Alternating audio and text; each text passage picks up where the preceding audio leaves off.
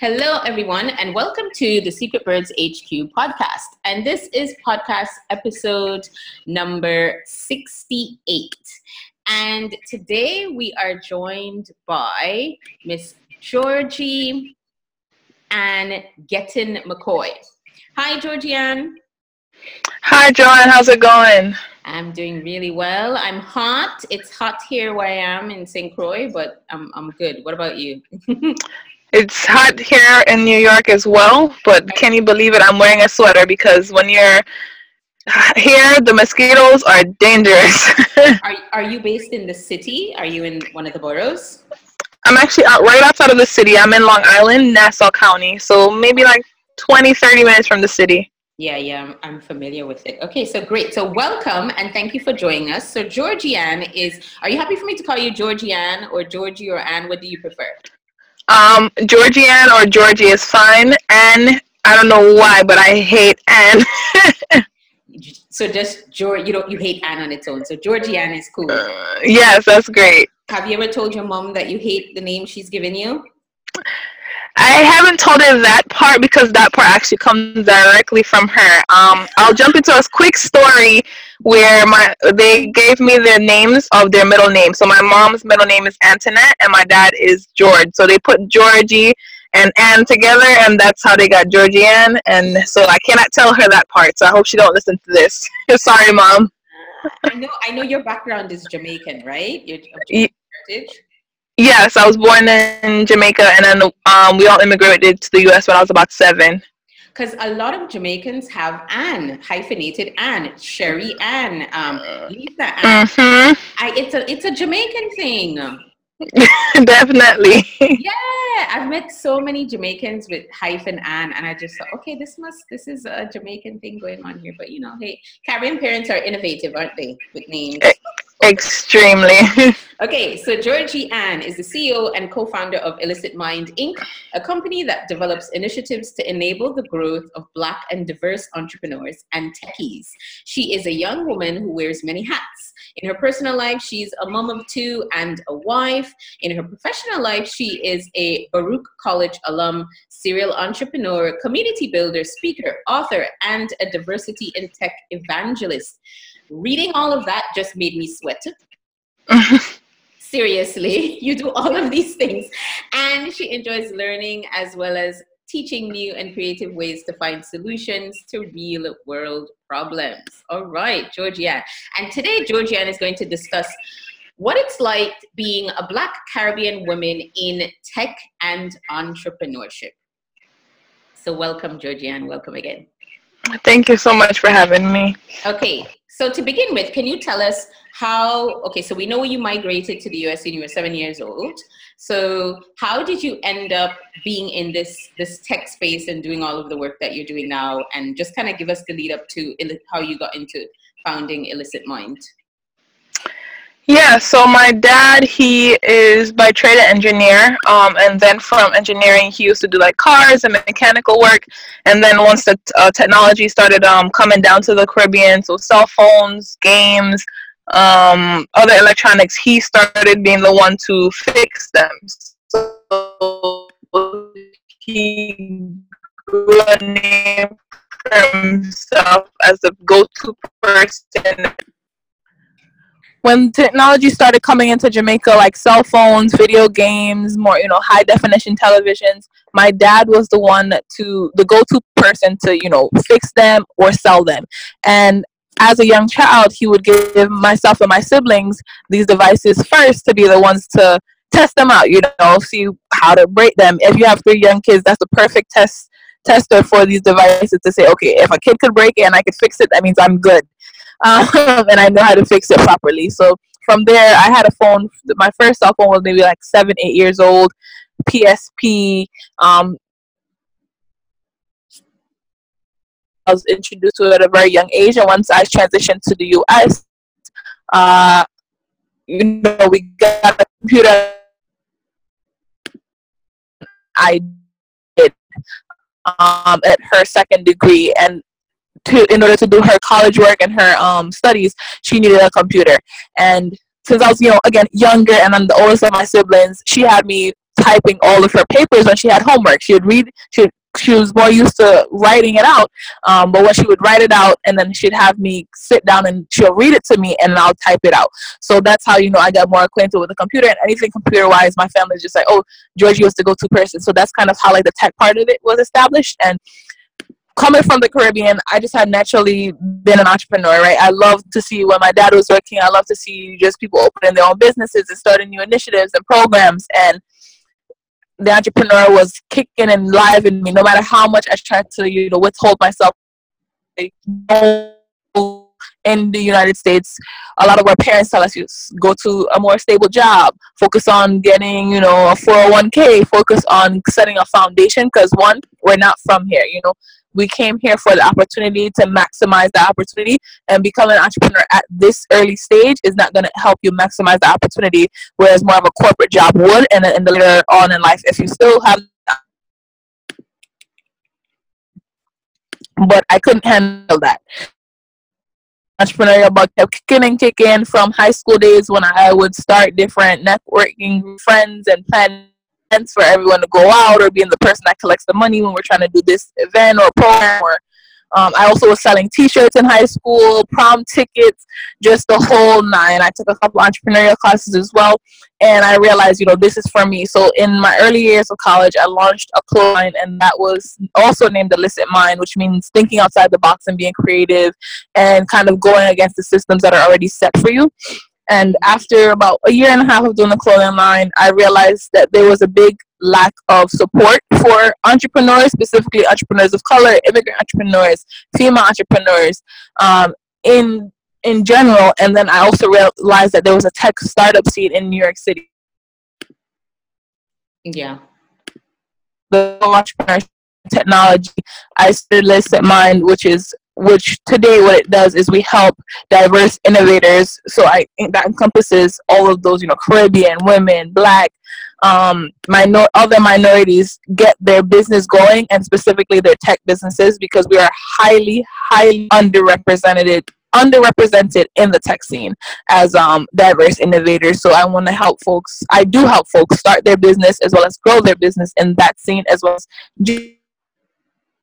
and that's what I love to do, and I wake up and do that every day. Okay, so when you say that we are highly underrepresented, because in the US, what happens is everybody gets clumped into Black, but that doesn't represent Blackness, because Black isn't a monolith. You've got people from sub-Saharan Africa, you've got Black people from Latin America, from the Caribbean, what have you. So when you say we, are you mean people of dark skin, or do you mean African Americans, or do you mean Black people from the Caribbean? Who's the we, or just people of... So in general, I'm speaking of the diaspora of like all folks that can be categorized as Black, from the color of their skin to the nations that they're from.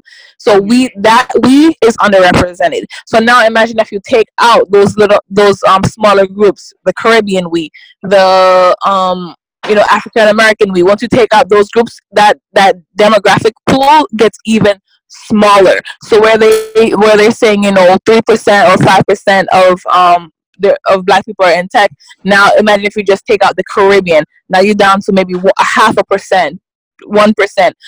So looking at those kind of numbers and trying to figure out how counted into that pool, because people, when they look at technology or tech companies, they're not looking, hey, I need a developer, let me go call somebody in Jamaica. They're not looking that. That wouldn't even be a sentence somebody might think to say, and I want that to become a normal sentence. If they're looking for a developer overseas, they're thinking India, Russia, Pakistan, those kind of places. But when there's a 2-hour person, literally 2 hours on the plane or on the travel distance away from you, right there in one of the Caribbean islands, that is just as capable, if not more hours ahead on the other side of the world, but you just don't know, and you don't look at the Caribbean as a place for tech growth or a startup ecosystem.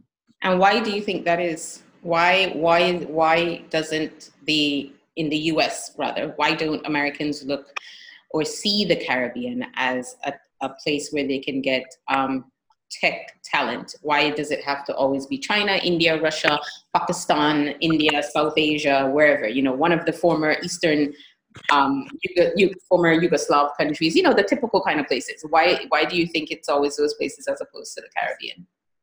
I think it's just about like the branding. So and the marketing. So people have been accustomed to those places providing that service.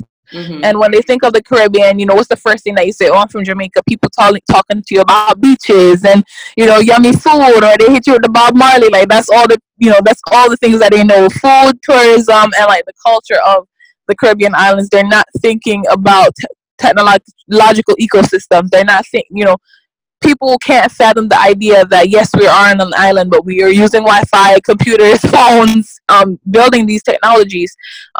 It doesn't click instantly, whereas they think of China, Japan.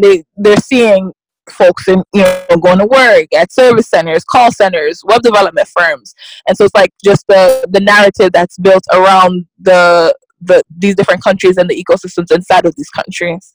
Yeah, because I think it's also how the countries position themselves. India, well, you can't compare India with Caribbean. India has 1 billion people, but a lot of these countries position themselves as they brand themselves in the fields of tech and so on. And a lot of Caribbean countries haven't progressed beyond sun, sand, and sea, which is a bit of a shame. So it's like you said, it's kind of how the perception of how people view the region. So I guess if that changes, then perhaps there'll be more of a demand for people from the Caribbean. Not that they aren't there, because obviously they are, but people just don't think about the Caribbean as a tech place. Exactly. And I think it negatively impacts the people that are capable, willing, and have the skill and high talent that are in the Caribbean. Mm-hmm. Because when somebody says I'm able to work, what are you gonna do? You're gonna look it up. You're gonna research it, see what other great developers or other people are in that market, in that ecosystem. And when you're not finding a lot, maybe because they're not as public, it makes you think, I don't really know what your expertise is, and then that lessens the exposure and the experiences that company will get, because now one person is gonna look for referrals, but that company maybe has like 5-6 referrals, versus the company in the other side of the world that has 200-300 referrals, because people just know them, that that's the service that they do. But the person with 5 referrals could do a way better job at the service that's necessary. Right. Okay, so let's talk about being a Black Caribbean woman in this space. So what has your experiences been like thus far? And obviously you're living in the US, so you're speaking within an American context. Yeah, so definitely speaking within an American context is I started a networking group, a meetup group a couple years ago called Caribbeans in Tech and Entrepreneurship. And now we call it Site Collective. So the Caribbeans in Tech and Entrepreneurship has become the acronym SITE. Mm-hmm. And the purpose of that is because when I would go to events and functions, I saw that I was either the only woman, the only person of color, the only Caribbean. I was just a lot of times the only. So, when I was in more so Black or African American spaces, I felt still different in certain contexts where the Caribbean culture was not present. So I started that group to kind of bring the Caribbean culture to some of the events and some of the tech culture, kind of like mixing it. For example, we just did an event a couple weeks ago, the last week in June, and we had a panel and a networking event. And at the networking event, we had a DJ playing soca. We had, one of a startup comment that they were doing soca-based workouts called Walkout. And we're dancing soca at this like panel pitch networking event. And so just bringing or culture to things just makes it feel more homely. Mm-hmm. You don't have to kind of like code switch. You don't have to just in anything that you do.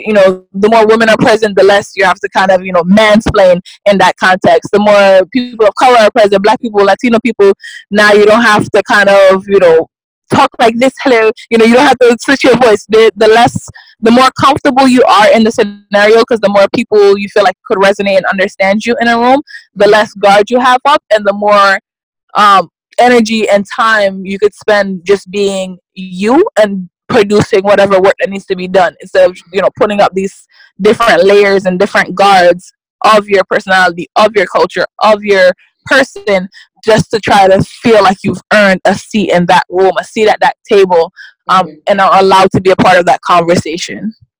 Okay, so because you felt, well, not you felt, but you were, this is factual, your experience, that you were the only one. You started site, and you can tell people where at the end where they can go to join that Facebook group. And so you've obviously started to see the effects of having this group. So do you see now more people attending these events, more people that look like you, that sound like you, that are from the same culture or heritage as you? Yeah, definitely. Just the other day when we had the site week event, I would say about 50 people came, and it was really nice because it was a lot of people. We've done it. This is our second year in a row doing that specific event. Last year, about the same amount of people came, but different people. So 50 different people, and about maybe 10 people were the same as last year, this year. So just seeing, if you add that up, now we're about at like 90, 100 people.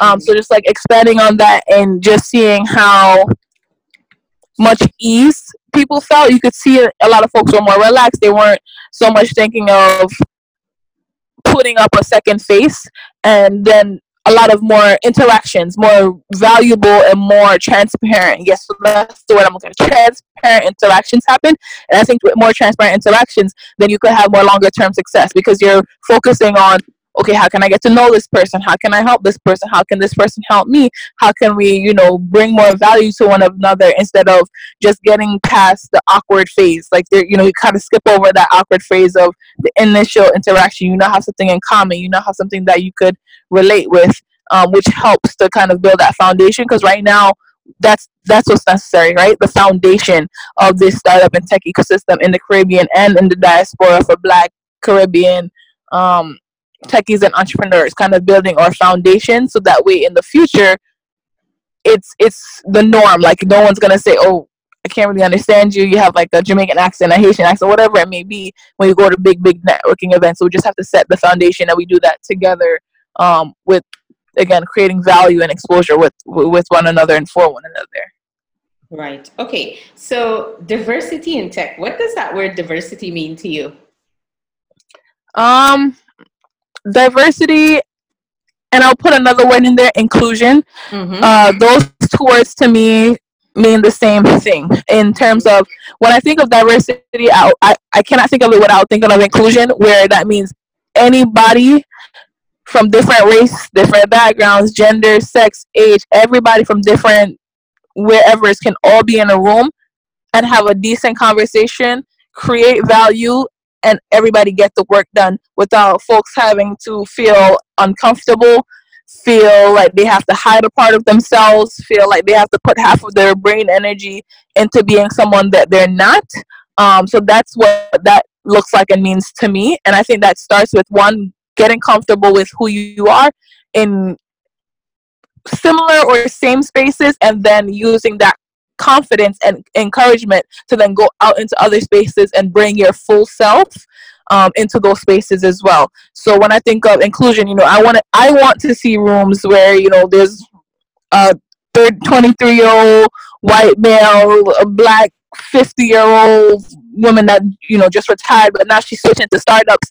I want to see different people in that room interacting with each other, bringing their cultural and their experiences to create impactful businesses, ventures, and just create value for themselves and their companies and the people that they're going to impact. So that's what that looks like to me. Because a lot of folks kind of mix it up. They think, oh, you're talking about diversity, that means you just want a whole bunch of people of color in the room, or you only want a bunch of women in the room. And I'm like, it starts with that, to kind of build your confidence and your mindset, self development, right? Develop yourself in that space, so that way when you go out into the bigger world, you already have so much confidence leaking off of you that you just bring your full self instead of kind of sugarcoating it or hiding yourself in those scenarios. Right. And then there's the issue of visibility, because you're either really visible or you're invisible, because like you said, you've always been the only one. And a lot of people say that when they're in predominantly white countries, whether it's in North America or in the UK or Western Europe or whatnot, they're always the only one. So then you become hyper visible because you're the only one. Or when there's nobody there, then you're super invisible. So I feel like it's just extremes on both ends. And then, like you said, when you are the only one, then you feel like you can't be your entire self, your whole self, because then there's all these sort of layers and different kinds of nuances in terms of how people relate to you and microaggressions and all that kind of stuff. But I guess that's more in the workplace and less so if you're running your own business. Actually, it's both. So Yeah. when you're in your own business, you have to interact with other clients, right? You have to interact with clients. You have to interact with potential business partners. You have to interact with employees. And there have been scenarios where, as the only, like, the black woman on the team, folks might not recognize that I am the CEO, I am the founder. Folks might not realize the power that I hold and shift to one of my co-founders who are both Latino, as well as one is also white. So, folks might, and I'm also the youngest one on my team. So folks might think, okay, that person is the more of the expert. She is just, the side piece and not like the most important person in the company. And sometimes that is important because they're looking to talk to the CEO, but they're overpassing the CEO. So, it comes at a different level of experiences when you are running your own company. But it helps to be in a position of power, right? But it defeats the purpose if people don't acknowledge your position of power. Sure. So you're talking about the various intersections here because you're female, you're black, you're immigrant, foreigner, and you're young. Yeah. So there's a lot of, well, I guess it depends on how you see it. There's a lot of perception around all of those things, and I guess not everyone, but I guess you have to come up with coping strategies for dealing with how people are going to perceive you because of all of those things. Yeah, definitely. And so one of the ways that I kind of combat that is I grew up in a space like with my family and friends where I was very optimistic and outgoing. So no matter where I was, I kind of made myself stand out in a way that I would stand my ground. Like, no, I belong here. I'd ask a bunch of questions. If I didn't understand something, I would be I would use the word confident, even though there were parts of me that was like less confident and more like quiet down, but I would not be deferred by my presence. Like, and I would, I call myself like silent but deadly, and sometimes where, folks would see me in a room kind of wondering like, what's she doing here, but when I did speak up, they'd like, oh, she knows what she's talking about. Oh, she knows what she's doing. So that like made up for it because I was very aware. I did the research before I stepped foot anywhere or before I would open up or again, asking questions. I didn't sit there and pretend like I understood when they use big different terms, talking about, especially at networking events or like panel events, if they say question Q&A time, I would raise my hand and interact, and that kind of gave me leverage and kind of gave me a voice. That way, when I started doing the events, I knew kind of like what the scene looked like and how I could incorporate others who look like me to kind of fit into that room if they didn't have that like outgoing personality that I have. Right. And have you worked both in tech in a company? I mean, obviously you've got your own business, but have you actually worked in tech as an employee as well? Yeah, so I've worked for 1, 2, 3 different startups. I've worked for a nonprofit as well, a nonprofit tech organization as well. Right. And again, all of it has been learning experiences. I've worked while I've had my startup. I'm working right now with my startup because I do acknowledge that there's still a lot more for me to learn. I'm not going to put myself out there as like I know everything, I can do everything. So I work at these other companies to, one, learn more about the internal workings of large organizations, as well as just, tighten up my skills to get better at what I need to be doing. And inside of these companies, some have been very diverse, others have not. But again, I put my foot down in terms of I belong here. I'm going to innovate. I'm going to create value. I'm going to get the work done. I'm going to work twice as hard as everybody else, not because I have to, but because I want to rise up and like lead more, and so people do have recognized that over the years. Right. What is your perspective or your thoughts on initiatives like Digital Undivided, which I think was started by Finney? Is it Catherine Finney? That's her name. Yeah. And which is, well, maybe you can talk more about it. I won't do that. But can you tell us more about Digital Undivided and what's your opinion on that? Do you think initiatives like that work? Yeah, so I definitely think initiatives like that work if when done correctly, and I think she is doing it correctly. She's launched a couple of reports. They've had a program, and I think she recently opened up a space in Atlanta. Mm-hmm. Don't quote me on that. I might. Yeah, it is. Yeah. Okay. Yeah. So initiatives like that do work if people use it the right way and corporations and organizations respect it the right way. So I don't know if you remember a couple moments ago when I was discussing starting out in spaces of similarities, spaces, safe spaces, like let's call it that, safe spaces where you could kind of let your guard down, be yourself, and build up that confidence. I feel is very, very important. Right. And then, but you're not supposed to stay in those safe spaces, right? You're supposed to have a graduation date from those spaces, not to say like you leave it forever, but to go into the real world and interact. Like I don't want to see spaces where 5, 6, 7, 8, 10 years down the road, it's still just people of color or just people that resonate or look like you, because then the conversation doesn't get to develop and grow, and you create the same problem that the white male ecosystem has created, where they're sitting in rooms just of themselves and they're talking about feminine hygiene products, they're talking about black hair, but they cannot resonate, they cannot understand, they cannot learn, and they have no experience with these items. So it's gaining confidence, develop yourself, develop your understanding of who you are and what you're doing, and then go out there and be included and get your seats at the different tables so that you can create the value and impact, because you do yourself a disservice if you only stay around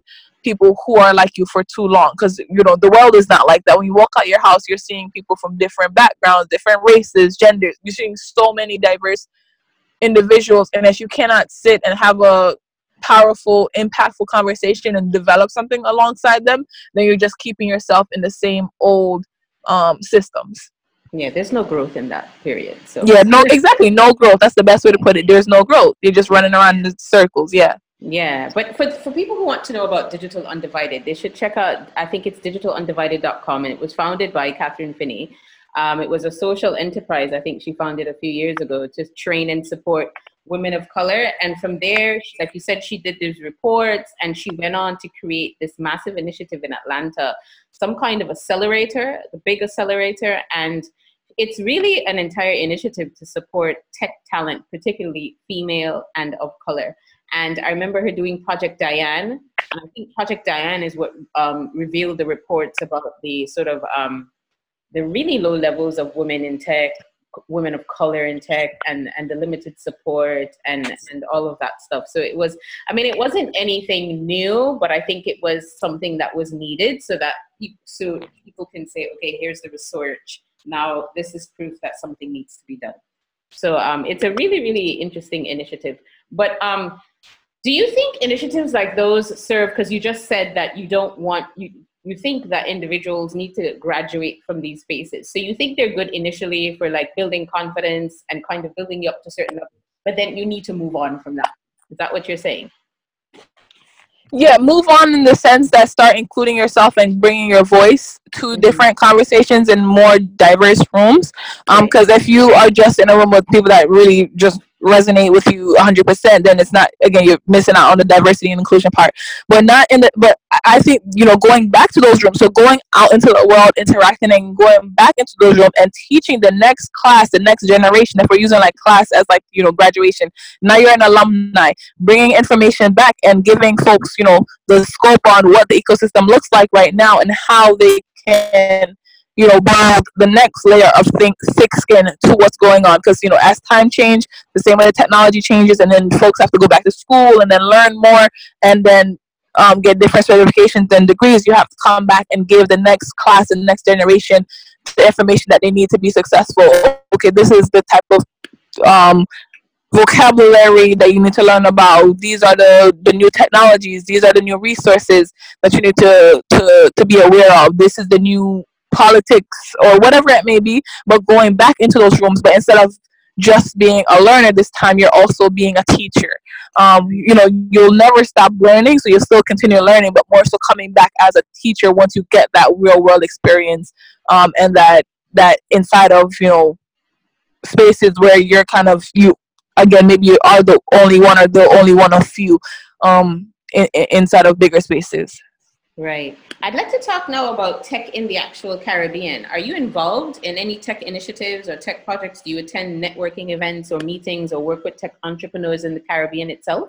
Not. Yeah, so I actually do work with and network with a couple of tech entrepreneurs in the Caribbean. A couple of folks are in the Site Collective group, and I've been trying to find out more organizations and reaching out to them, seeing what's really going on and seeing how we can work together just in the diaspora. So Caribbeans that are living in US, UK, some folks are even have moved back to like Africa, the continent. I don't know which countries, but many. But like trying to see how can we all work together to really build up the economies of our different Caribbean islands. And one of the problems that I've come across is maybe it's a lack of trust. That's the best way to put it, where folks think I have something going on, I'm just gonna do my thing. I don't want to really work with anyone. Maybe they had a bad experience where somebody kind of tried to steal their idea, or they did an initiative and they didn't get any benefit from it, or somebody just kind of like used them. I've had that happen to me in the past, but again, my very optimistic self, maybe it's out of Aaron, as my mom would say. I go back out there and try. I'll maybe cry, brush my knees up, and I'll go back out there and try and like work with folks. So that has been a small roadblock, but we're getting around it. But mainly in Jamaica, I'm trying to say, okay, how can we keep these programs around long term? How can we really, in the diaspora, help build up these Caribbean islands? Because, for example, we all know the barrel system. I'm pretty sure they do it in your island as well, right? When folks in the States are constantly sending like barrels of like food, goods back to the Caribbean islands. So we're sending back items that way. We might send hundreds of thousands of dollars a year with Western Union. Why aren't we sending back job opportunities? Why aren't we sending back computers and laptops so folks can become software developers or bloggers or designers in the Caribbean to create job opportunities so that they could create wealth down there? Why aren't we owning more of our islands? I know, for example, Jamaica is mostly owned by not Jamaica. So how can we really build up the ecosystem while we're not physically there, especially because tech is so fluid? You could do work from your phone, work from your laptop, or from your tablet. You could do, and then I was reading a report the other day saying that specifically in Jamaica there are 2.5 times more phones than there are people in the country.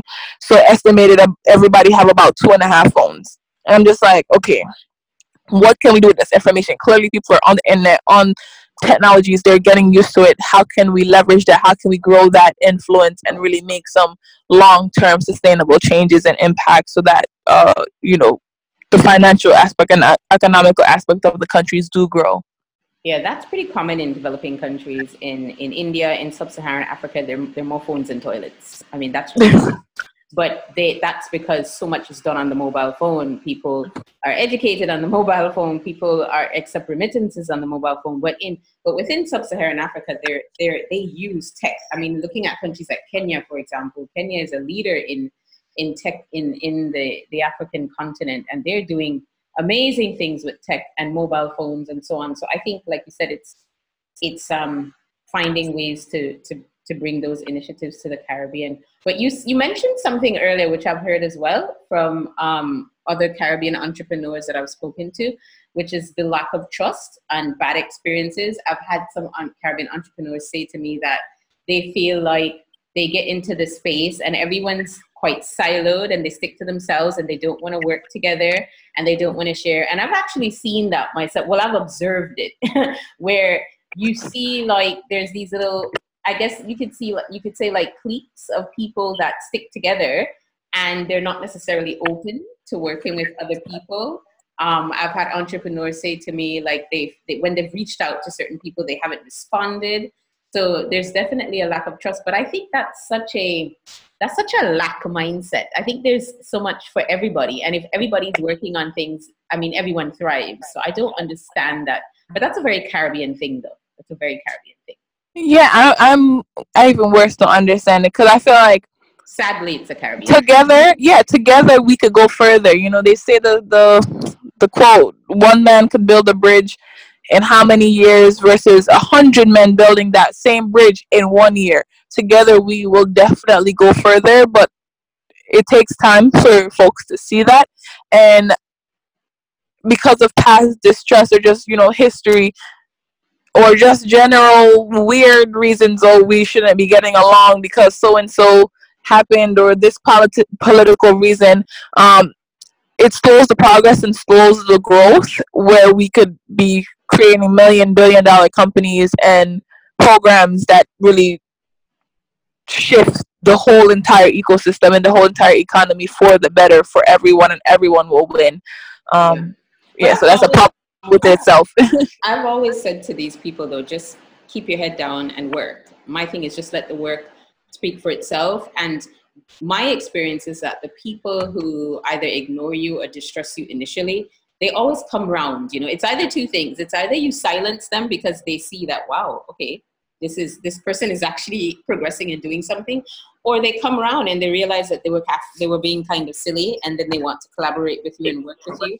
And I think there's also a Caribbean mindset where people don't like to get involved with things until they see that there's some like proof of something. I mean, I don't know what that's about, but I see that a lot. It's like, okay, let's just sit back and watch and see how it's going to progress first. And then they get involved, which I don't know, because I feel like if you're not in it from the outset, then you can't really, or you shouldn't really be reaping the benefits of the hard work that somebody else has put into their project, you know? Amen. And I have a good friend from Carrie Ann from Carrie On Friends. We were just talking about it when we did a session with her through Side Week, and she called them bandwagonists, where it's like once the bandwagon is now roaming and it's, you know, rolling and it's good to go, everybody wants to jump in, but nobody wanted to be there when we're trying to make the wheel work, where we're trying to shape the wheel, making sure that there's enough seeds. You know, when we're building the whole thing, no one wants to really be involved in it. But once you hit an article at Forbes, or you get this recognition or whatever it may be, everybody's like, "Oh, let me jump," and then that develops your even more lack of trust in folks, because they're like, "Wait, so you didn't want to support or be a part of this when we're doing the hard blood, sweat, tears, making no money for years, months at a time, but now that it's coming in, you want to participate, but you didn't want to do any of the hard work." So that just rebrands the cycle. Yeah, and shout out to Carrie Ann of Carry On Friends, and do visit her website, carryonfriends.com, and listen to her podcast, the Caribbean American podcast. It's all good.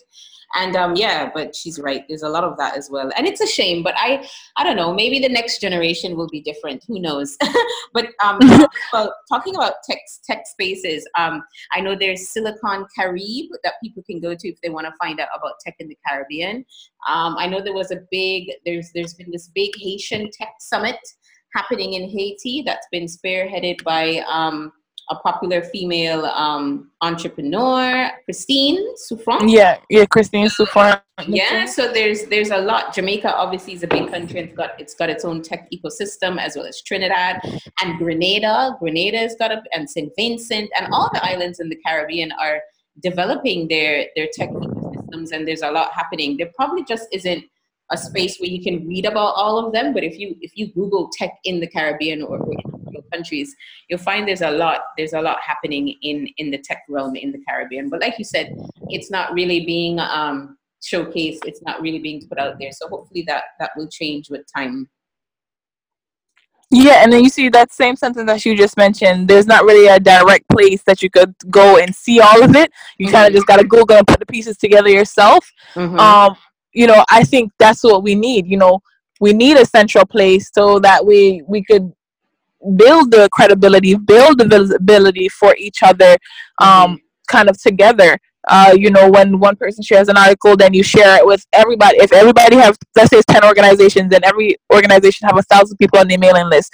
Instead of we individually sharing it with our 1,000 people each, share it with everybody's 1,000 person. So now you got 10,000 people looking at your interview, looking at your content, and sharing that. Now that just continues to multiply the effect of the trickle down. So that's one of the goals with Site Collective. So that's how we changed it. That we added the word collective to it.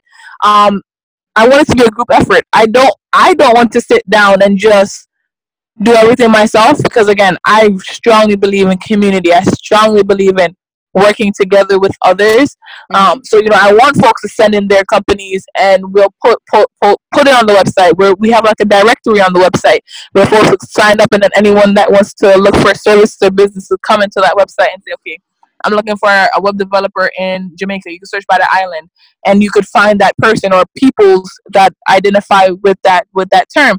I want that to be, what folks, a central place where everybody folks could find everything, instead of just Google it and something will come up, because you're bound to miss something. You know what I mean? And that might be the most important thing that you actually do need, or the most important information.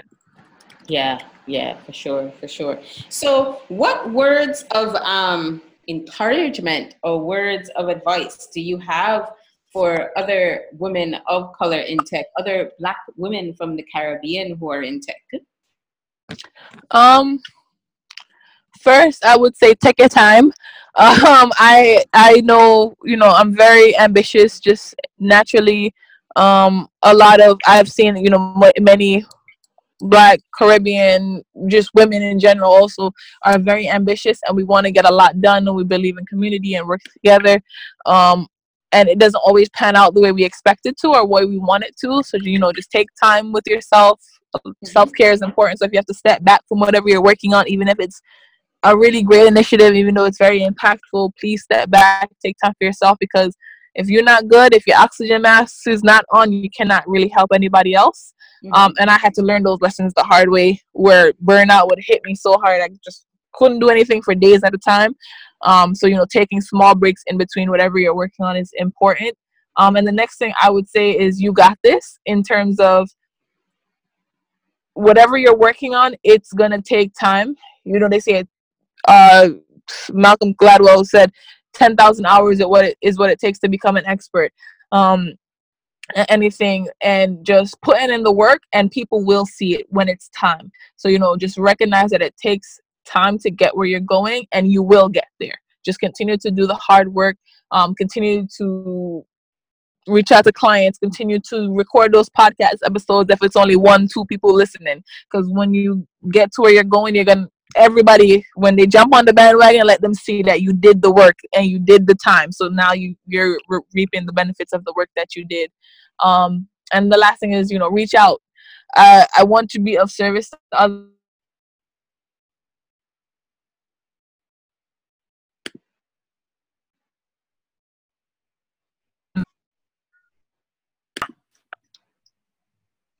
Yeah, definitely reach out. I'm really excited to work with others, collaborate, and grow together. To go together, we will go far. I know I butchered that quote, but everybody understand what I'm saying. And yeah, that would be my 3 little tidbits. Yeah, okay, good. Well, that's what I like to call sane and sensible advice. And another woman in tech that I'd like to shout out that's been featured on our platform is Tasha Morris. She's one of the co-founders behind Benchmark Creative. And she's also, so Tasha, right? I'm assuming you know. Yes, we've definitely collaborated, and I love the girls over at Benchmark Creative. Yeah, so she's someone else that's been featured on our platform. She's also of Caribbean heritage, Panamanian, Bajan, and something else. I'm not entirely sure. But and she's working in tech, and Benchmark Creative is a boutique marketing agency that helps startups and enterprise brands create their voice online and offline. And she's definitely 100% tech as well. So you should definitely check them out.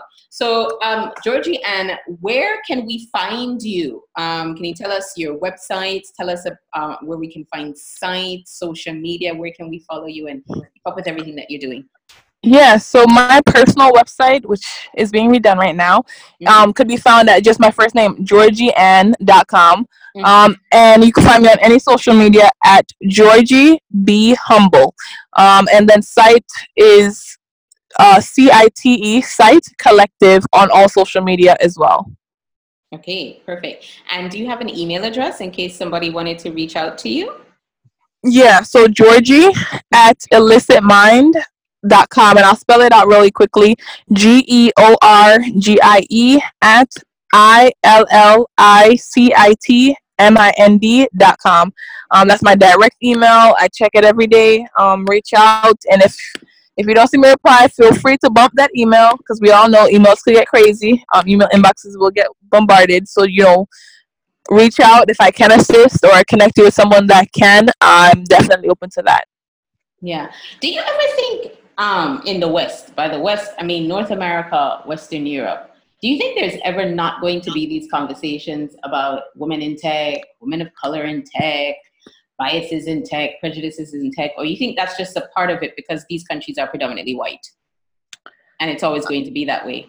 And Um, and women and minorities are well, with the exception of Latinas in America, they're in the minority. So you're always going to have this kind of dynamic. Or do you think it's going to change? What are your thoughts on that? I think if it's going to change, I will probably not be around.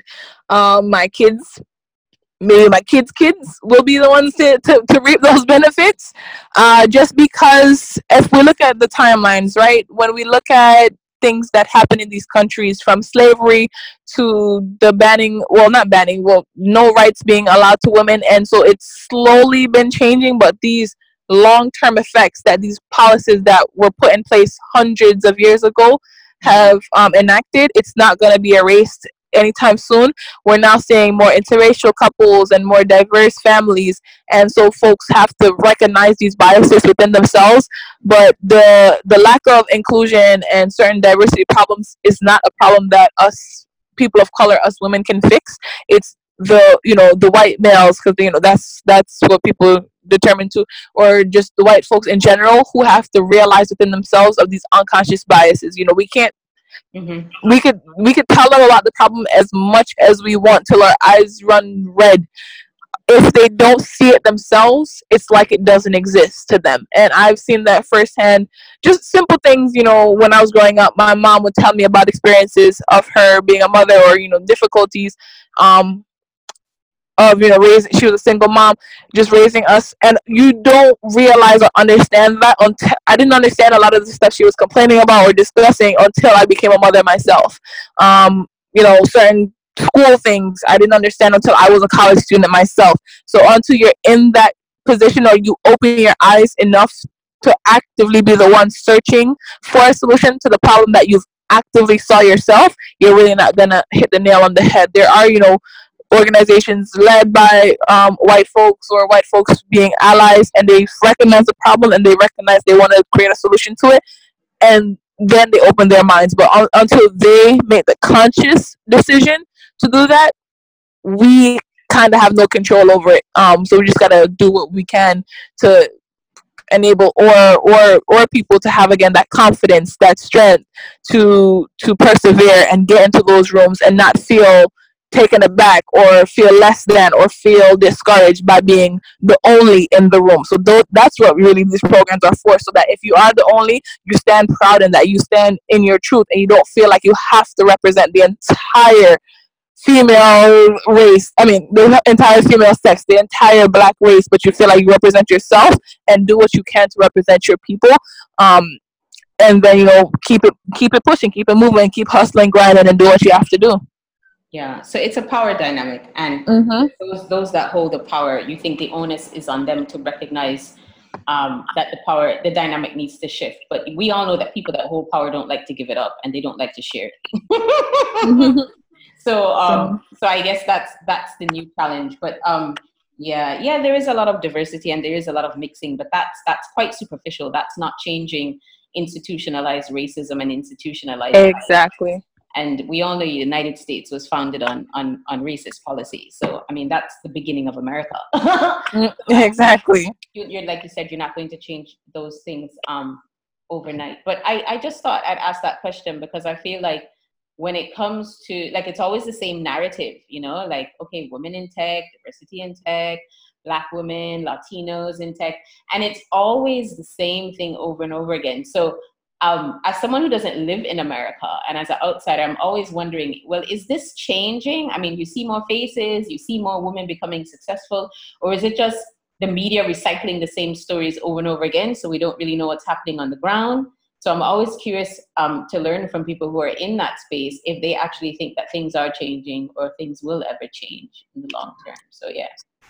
Yeah, definitely. And then, like, my last sentiment again, though, for me, the way those programs are, so like I said in the early part of this interview, if those programs are done correctly and people know why it's being done, it will translate into, you know, more successful CEOs, more of color and women, more opportunities for folks. But again, it's really building up that, like, confidence and not feeling like you have to be anyone but yourself in whatever room that you're in, because for so long it's been kind of instilled on us from specifically, you know, like from slavery days, you know, hush down your personality, hush down yourself, quiet down your culture. And then in the corporate world, you know, straighten your hair, wear this kind of shirt, cover up who you are. And so once you start just naturally in every situation, whether you're at a backyard party or you're in your work office, if you feel comfortable to be in your skin, who you are, wear your hair the way you need to wear it, you're just going to show up and just be more conscious in the work that you do, and people will see your full power in that sense.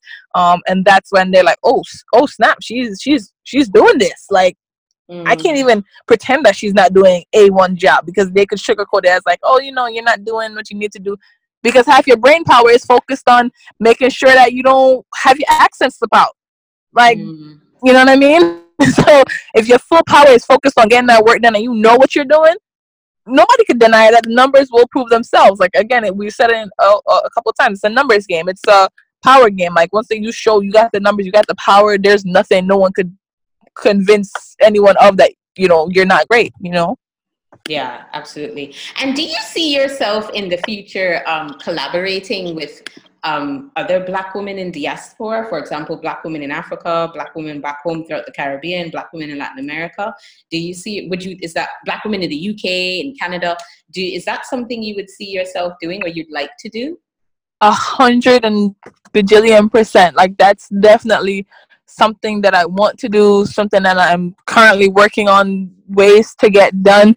And I think that's important. Again, so remember how I said, like, graduating, so across different continents and different countries, we have to understand, like, the different ecosystems. I don't have no idea what I'm going to expect when I go to, you know, Nigeria, if I'm invited there to speak for something or want to participate in a program there. But talking to someone or collaborating with a Nigerian female entrepreneur, Black entrepreneur, I'll be able to kind of get her perspective and kind of be more prepared of what to expect in that ecosystem, because she's been there, done that, you know what I mean?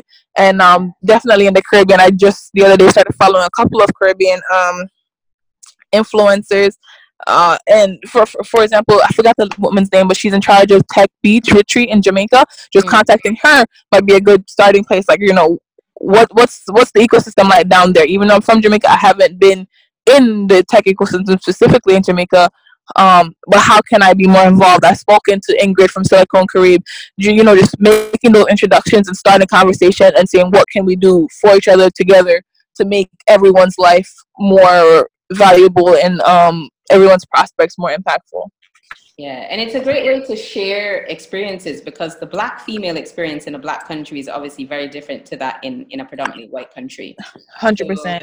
So there's one less burden to worry about, which is race. And I think what you find in predominantly Black countries is more of a gender issue or a socioeconomic issue, like, you know, things like middle class or religion. You know, there's other factors. Definitely, yeah. But your Blackness isn't one. So that's just one less thing to worry about. And I think because you don't have that burden, I'm not saying that success is much.